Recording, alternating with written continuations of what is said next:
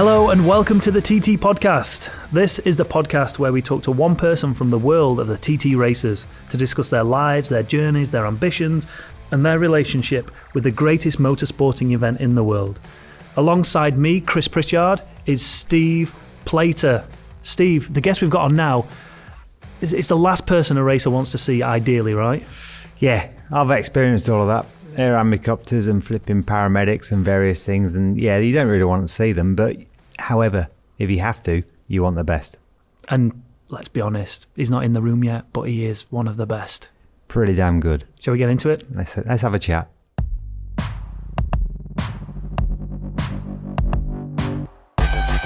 Dr. Gareth Davies is the former medical director of the London Air Ambulance Service. He has dedicated his life to saving the lives of others.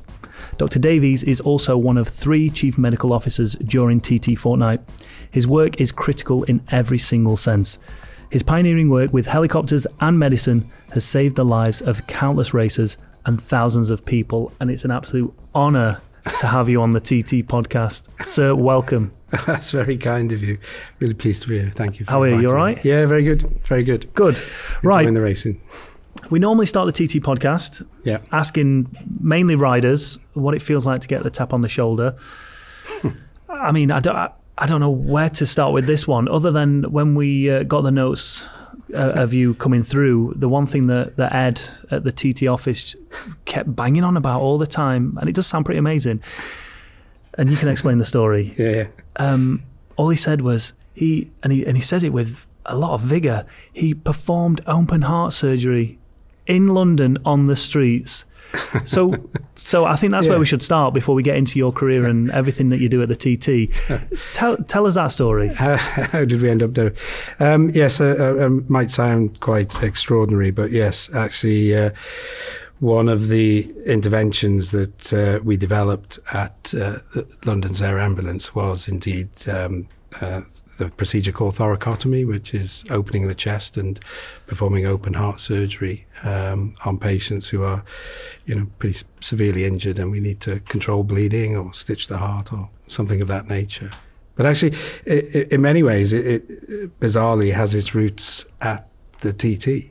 The thinking behind it. Okay. Because, historically, all medicine used to do was take a badly injured patient, throw them in the back of an ambulance and try and get them to the hospital where the surgeons would be waiting for them and the anaesthetists to perform that sort of surgery. Mm-hmm. But obviously there's a group of patients who in the dying process, which will happen before they get to hospital. And actually, a lot of that thinking for us at London was inspired by the TT, just watching the TT, just as a child, looking at riders that were fallen, just watching those dying processes happening, thinking, well, actually, that chap needs help now. And he doesn't need just picking up in a helicopter and flying somewhere. We need to start the process here now, at the roadside. So what happened to the person in London? Was sadly that procedure was developed for people who had what we call penetrating injury to the chest, or people who'd been stabbed or shot or something of that nature, perhaps impaled on something. And those patients were bleeding to death very quickly in a matter of minutes. And the only real way to either stop it or stitch the wound in the heart was to do it early and do it in the street. So I had an amazing team around me at London, and we developed that procedure. And like everything in medicine, it didn't work the first couple of times. Mm-hmm. Many times that we did it, that it didn't work. But then we managed to super select exactly the right patients. And then one Christmas Eve, we had our first survivor. And after Christmas Eve? Yeah. And chap that was stabbed in a kebab shop in North London in a fight over a kebab, believe it or not. And since then, the procedure it was a global first, which is, really special to get something that's the first ever in the world. It's now, commonly practiced all over the world, and other countries have shaped our technique, and it's sadly now the team in London are doing it perhaps once every 2 days. there's that much violence and crime. So you were born and bred a Manxman. Yeah, very much. A TT fan. Yeah, I read big last time. Night. Big time. So big how time. do you go from that to? I read a little bit about your history. To obviously into training in the medical side of things, and then all of a sudden, boom, going to. How do you become? Have the tools within yourself to perform open heart surgery? Well, I think that side of things is what we do in hospital anyway. It's just that you need to hone the techniques to do it in the pre-hospital area, and you need different instruments and you need a different approach, and you have to train people in a different way. But I was very lucky that when, as you say, I was born on the island, absolutely adored the TT, was absolutely obsessed with it as a child, loved watching it, and was desperate to put something back into it. And actually, when I did qualify as a doctor, I was lucky enough to start helping out at the TT, and actually a predecessor of mine called David Stevens, who developed the medical services for the TT and was awarded an MBE for it many years ago. He gave me my first break. He put me on the helicopter here at the TT in, I think it was 1989 or something like that. And back then the helicopter was a bit like a scene from Vietnam War. All we did was fly, pick up the patient, throw them in the helicopter and get them back to the hospital as quickly as possible. Flying taxi. Literally. Yeah. So, the equipment we had were really, a pair of aviators, some gloves for handling a stretcher, and a tabard. And it didn't feel right to me that we were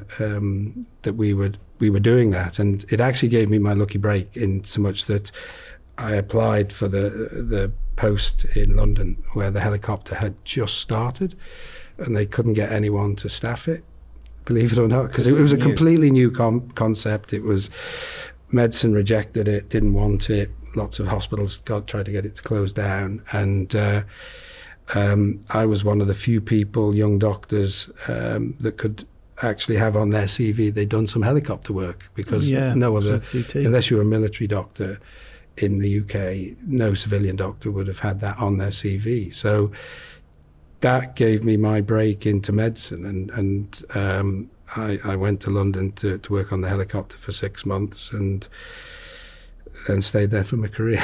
So got stuck. Why would people... what's the word I'm looking for? Be against the helicopter? I think like any innovation, it can be met with abreaction. Systems don't tend to change too much, and medicine's no different to any other specialty or industry. So it did go through a troublesome period of people trying to close the helicopter down. They thought doing this surgery in the streets was the work of a maniac. Right. Wind on 30 years, and now it's a standard of training, and where many people listening to this podcast, where they live, they will have a helicopter air ambulance that supports that area in the UK, and they will all be trained in this procedure. So it's amazing how life, but you take a few hits. So just rewinding slightly again, why medicine to begin with? Growing up on the Isle of Man, and you said you watched it, but why medicine to begin with?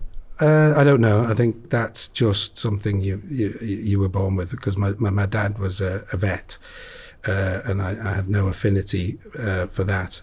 It was quite handy because he used to take me to the racing, so we'd set off if it was a practice evening. He would dump me at the bottom of Bray Hill, go and do his clinics, and then pick me up, and then we'd go to Quarterbridge and watch the racing. And then if it was race day, same thing would happen. He would drop me at Ballacrane. I'd be about 8 or maybe even less, 6 or 7. He'd drop me at Ballacrane with some Ringos and Curly Whirly, and they push me to the front of the queue where all these bikers would be very kind to me, and I'd sit at the front. He'd go and dehorn some cows, then come and pick me back up, and so actually it worked really well for getting me into the TT.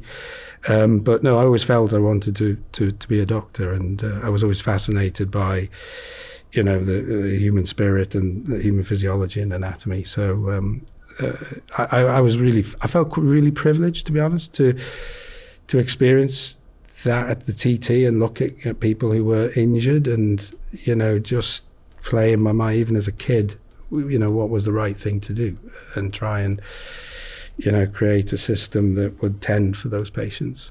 And eventually it rolled out. I read, I think last night, that you know, as early as I think the 60s, 70s, there's a helicopter for the TT. I'm like seriously proud of that. Seriously proud, because there was true vision and inspiration there, without a shadow of a doubt. You know, helicopters had been used to tend for patients in the Vietnam War. Was probably the most obvious example. People recognize that, you know, the television program MASH, the beginning of MASH. So people recognize that, but they didn't have doctors on them. And actually, the first record that I can find of anywhere in the world using civilian helicopters with a doctor on board is, believe it or not, the TT. Okay. Well before places like America started it in the 70s and Germany. It was a slightly weird combination, because in that helicopter, which was a piston-driven helicopter, which you'd think twice about getting into nowadays, you know, there was a copper, a doctor. They were so fragile, you had to carry an engineer in the aircraft as well. And of course, there was a pilot. It was visionary, to say the least. And obviously, it was only happening at the TT, but I've lectured all around the world, pointing that out to my peers in America. As a youngster, when your father used to drop you off and let you watch the race, there was no, you're a motorcyclist, there was no inspiration or outlook to be one of those guys putting a crash helmet on and going down Bray Hill?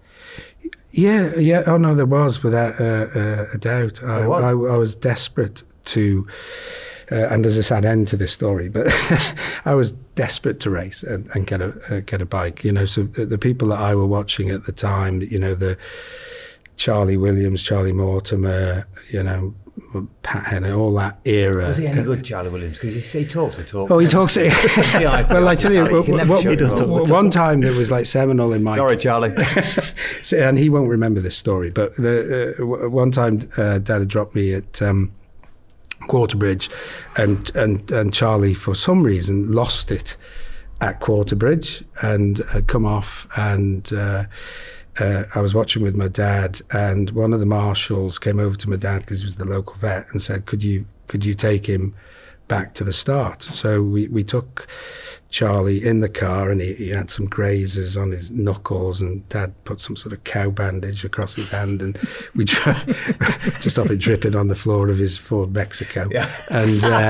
And we drove him back to the pits, and I was like I didn't speak for about 2 weeks after that. I was absolutely dumbstruck, because A, to get close to a TT rider, which is something I wanted to do, and B, have him in our car, and then believe it or not, appeared on the front page of the Examiner in a little column. Well, I mean, that was just unbelievable. Unbelievable. So no, I was very keen, and actually this, you might consider this... I've been more excited about being in the Ford Mexico. I was quite proud of that. Was it a Mark 1? Mark 1, yellow, black stripe.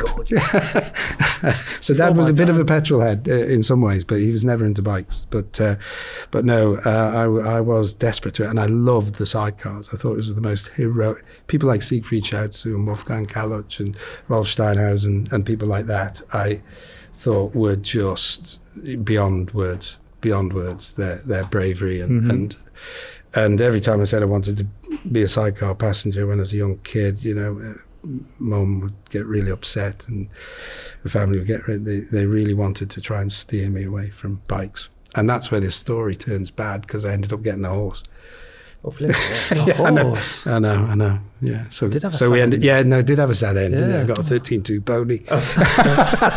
And what I wanted was a YZ. I got the YZ. Far more dangerous than Well, two wheels. this is the irony. If you go to a spinal injuries unit, half of them are motorcyclists and half of them are equestrian riders. So, yeah, it was a bad start. It was full of jobbers, leather boots, whips. Not a part of my career I'm proud of. Probably shouldn't be talking about it on a bloody podcast either, to be honest. If I'm being honest. Found out now. Yeah, probably too far gone. But no. So I then ended up with a TY 175 and a YZ 175. But actually, one of the sad things is that if you want to do something like medicine and academia, it doesn't leave a lot of space for. No, you can't do two things. So. So you never raced? I never raced, which which was a great shame. And then obviously you get married, you have kids, and that sort of sacrificed any aspirations of, of trying to do any form of racing. I bet there's quite a few racers though that are glad that you never started racing. Well, So I bet they're still here because of that fight. There's a few around, yeah. There's a few around. So all your qualifying was done on the island, or did you travel to the mainland and study there? And no, when you grew up on the island, you stay here till sixth form until you're 18, and then obviously you have to go away to medical school. So Right. I left the island at aged 18 to go to medical school in Sheffield. And probably the best city in the world to learn. it was absolutely fantastic. Thank you. Loved it. You're talking to a Sheffielder. Such great memories of Yorkshire, and Everybody the does. biking out there was just superb. So the one thing I could do was join the bike club at university, and did at one point do a spot of rallying in my sister's Mini, Nice. which Really? yeah. What, official rallying, or just Yeah. you just went off road and did it? Well, it was called night rallies at the time, which were sort of Driving, navigating. driving. Yeah. It was that wasn't too sensible actually, because we didn't really tell our parents, and the navigator didn't tell his parents, and then we stuffed it about 2 weeks before finals into a hedge somewhere in Derbyshire, and then we weren't hospitalised or anything, but it didn't go down well with the parents. Okay. 2 weeks before finals, having At least you could stitch yourself up and hide it pretty well, though. Couldn't you? No medical record of this one. So that We'll sort was ourselves the out. end to an illustrious rallying career. So I know my place now in life is to just try and mend people. So did you stay in Sheffield and work there afterwards? So I then moved to Rotherham and spent my first year as a houseman in Rotherham, and then which I have very fond memories, apart from having my FZ stolen from outside the hospital. In Rotherham? I know. The thought Which was very new, because, in the Isle of Man, I'm sure many of you are aware that, touch wood, the crime rate is good. People don't tend to lock their vehicles and what have you. So actually to have a vehicle stolen was something that really hurt the psyche. And I had a FZ 750 stolen from Rotherham District General Hospital, and I replaced that with another FZ 750, and then that was stolen outside Middlesbrough Hospital. On both occasions, very stressful events, because I'd put a Vance and Hine pipe on both of them, and I could hear this oik riding round the bloody hospital. And I'm on the phone to these coppers going, I can hear him now. He's on such and such a street. To no avail. Yeah, to no avail. So there's a good side and a bad side to a Vance and Hines pipe. Yeah, exactly. And what kind of a road rider were you then as a youngster? I was a sort of Simpson bandit helmet wearing Okay, of a rebel. individual. A hooligan, some might say. I don't know if I'd label myself as a hooligan, but no, my mum made me do the advanced motorcycle test when I was 16, because on the Isle of Man you can buy, on the Isle of Man you could qualify on a bike and ride a bike from the age of 16 unlimited. Mm-hmm. So my first motorcycle was a GSX 250. The only way I was allowed to do that was if I did the Star Rider silver and gold that year. So I did that. I did Star Rider. Yeah. But it was very good, and I'd encourage any motorcyclist, budding motorcyclist, is to do those advanced tests, early. And they're not what you think. They're not about poodling along, putting your arm out and stuff. It's about maximum progress. And I've done various when they're sponsored British Superbikes as well, and actually it's the police that take you out half the time and they don't hang around. Well, I had a GSX 250 and I thought I was quick on the island here, and there were 3 of us out on this ride, and the guy that led the Star Rider course was a police traffic cop on a bike that no one had ever heard of, which was like this 2-cylinder 450 Kawasaki, which only he seemed to have. No one else in the world had this bike. But I remember going through the roads of Derby, thought I was giving it loads, and he came past me on the outside of a bend, ushering me on with his left hand to go faster. So it sort of made the point to me that actually it is about riding safely but riding quickly and within your limits, and so that was a good backdrop to riding, and then I did a lot of trips down to the Bal d'Or and things like that, which were fantastic. Nice. Loved, You're a proper motorcycle fan then? Yeah. No, I really. What sort of years? This would be like from. You're going to test him? I don't know. Probably 80. No. So I was at university when we were going down to the Bal d'Or. So it would be like mid to late 80s, that sort of time. Yeah. When it was sponsored by Rickard and stuff like that. So and we also went out to went to Donington. I had 10-12 years of world endurance, and I rode for the factory Kawasaki team in '99, but it was just incredible. Oh, I loved it. And we went to the transatlantic races in at Donington every year. That was so who were your heroes then? Who were you looking up to? Oh, at that time, it was people like that era was Rob McElhenney and people like that on the Skull Bandit RG 500s and people like that, and who else? It was Kevin Schwantz was just beginning to appear on the scene at that point. Freddie Merkel, I don't know if you remember him. Merkel. He was on the Sit Up and Beg Honda. So we went and. It was a hellhole, to be honest. All the, people talk about Glastonbury being full of mud and shit. Donington had gone that. Exactly. Do you do 5 days at Donington? Well, it was the Transatlantic Series, I think it was called, the Easter Transatlantic Series. That's right, yeah. So we used to camp there, and it was a group of medical students, basically. Lovely. That's amazing. So in terms of normally, again, when we're talking to riders, there's a certain progression. They start 125s, or they start, road riding, then progress to the TT.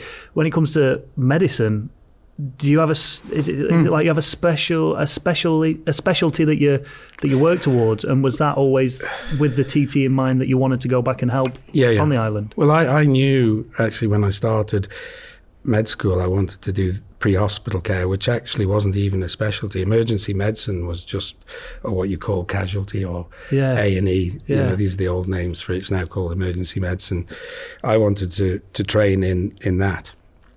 And there was not a particularly highly structured process for that. Surgery, ophthalmology, orthopedics, all these old specialties had very clear paths. Mm-hmm. Emergency medicine, people didn't really know what it was and how you should train for it. And pre-hospital medicine was like just the twinkle in the eye of emergency medicine, if you know what I mean. So non-existent. I went up to Middlesbrough and did 3 years, and I studied neurosurgery, brain surgery, and intensive care, pediatrics, neonatal intensive care, because emergency medicine is very broad. You can get handed anything from a little 900-gram baby that's a premature delivery in the car park, right up to someone who's been shot in the head, and you need to be able to deal with all of it. Yeah, so this is me, away from racing as well, how people like yourselves can turn up on scene and so quickly can I wouldn't say I'll be wrong saying I identify perfectly, but have a really good idea of what the problem is. Yeah, the injuries when to the normal person, you would have no clue. I mean, I think that's a really good observation, because one of the key things around the delivery of pre-hospital care is around that overall, situational awareness, understanding very quickly, very rapidly what the key issues are on scene, and trying to turn the chaos into something that's ordered when everyone else is sort of panicking. And I think one of the core skills of the team we have here at the TT and in many of the helicopters around the country is people who can create what we call flash teams very quickly, organised flash teams where we can bring people together to help save someone's life who may never have known each other. So in London, that might be a copper, it might be a member of the public, it might be a fireman, it'll be an ambulance crew you've never met before, but somehow you have to gel into a team that is really efficient and organised and composed to stop someone dying. And, and I think that's, for our specialty, that's an amazing skill for people to have, and it's probably still, in medical terms, not recognised as much as someone who does a hip replacement or something of that nature. But the ability to bring people together and do all the right things for the patient in the right sequence, and maintain bandwidth, not just for dealing with the patient that's in front of you, but it might be the car driver that knocked the cyclist off. You have to care for him or her as well, so that you're... And the same is, true here at incidents on the island. You've got to have that overall situational awareness of an incident, not just... get eyes down and focus on the one patient, because that's where you don't get blinkers on. You get blinkers on, and you might even put your own life at risk if you get too down and focused, if you know what I mean, because there's a degree of jeopardy in pre-hospital medicine, like providing care for riders at the TT. Is this something you learn, or is it part of the training? No, we try and train for it now. It wasn't, I think our generation had to learn it the hard way, but it's something now that we try and train into people, and one of our focuses is making sure people maintain as much bandwidth as possible by simplifying things.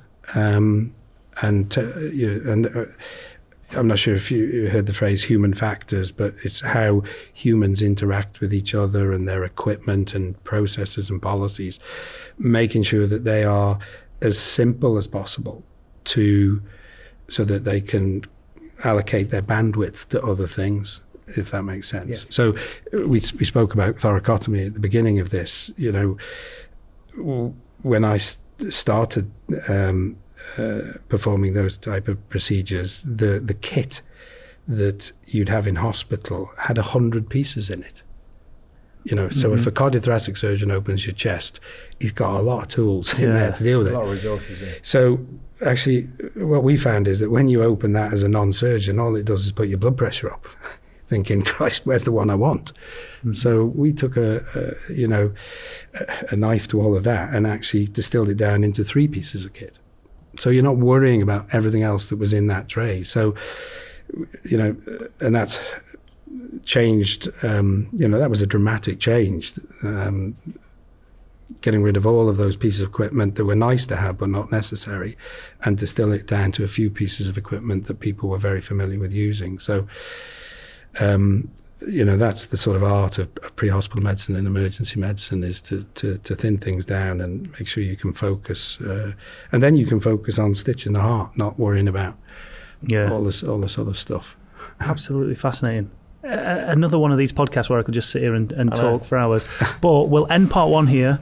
Join us for part 2 next week when we start to delve into the world of the TT a little more and see what the future holds for the safety of TT with Dr. Gareth Davies.